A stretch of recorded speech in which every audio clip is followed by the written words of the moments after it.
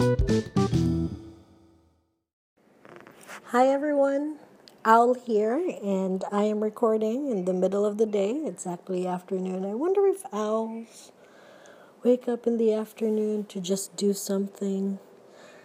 Well, I'm actually a night person, but at the same time, I feel like I shouldn't lack too much sleep.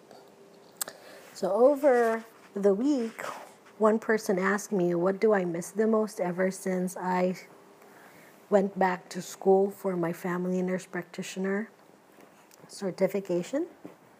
And I would say it is the lack of sleep. There are days wherein I only sleep 3 hours. Then there are days that I do catch up and I sleep for 8 hours. So it really, really depends on the day.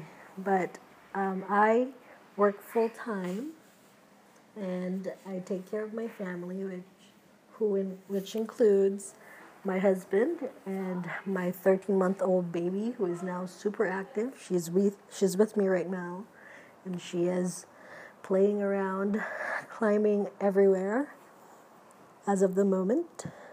And I'm also going to school, I would say part-time, but it does account for a very long day. So my day starts off at 6 o'clock. Sometimes it's 4. It really depends. Sometimes I would wake up at 4 if I have an assignment that I need to write. But usually it starts at 6 o'clock, and my baby will wake up around 6:30. I'll feed her, cook breakfast for the family, and then we need to give the baby a bath. Depending if I have care or not, then usually I will drop off the kid with daycare or whoever is going to babysit the baby.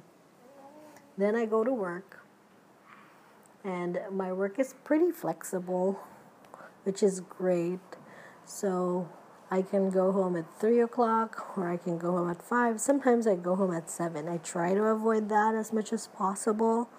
Although there are days wherein I do have to stay in the office very late because I just have to do a lot of paperwork, or maybe it's a busy week. When I go home, I spend time taking care of my baby because I've already missed out on 6 to 8 hours, or maybe even 9 hours with her. So I just spend time with her until she falls asleep. She usually sleeps around 8:30 or 9 o'clock.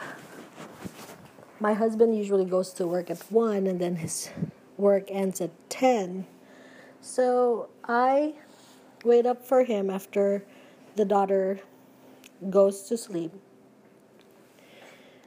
Usually around that time, I would do a little bit of homework or a little bit of work so that I feel productive. But it also depends. Sometimes I fall asleep with her.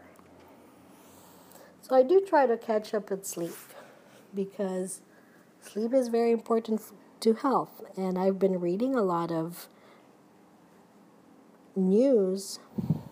So I just opened Google News, and one study said lack of sleep could worsen social inequality. So this professor from Arizona State University looked at secondary data from the National Health Interview from 2004 to 2017, and she found that certain race and ethnicity, specifically blacks and Hispanics, are getting less sleep.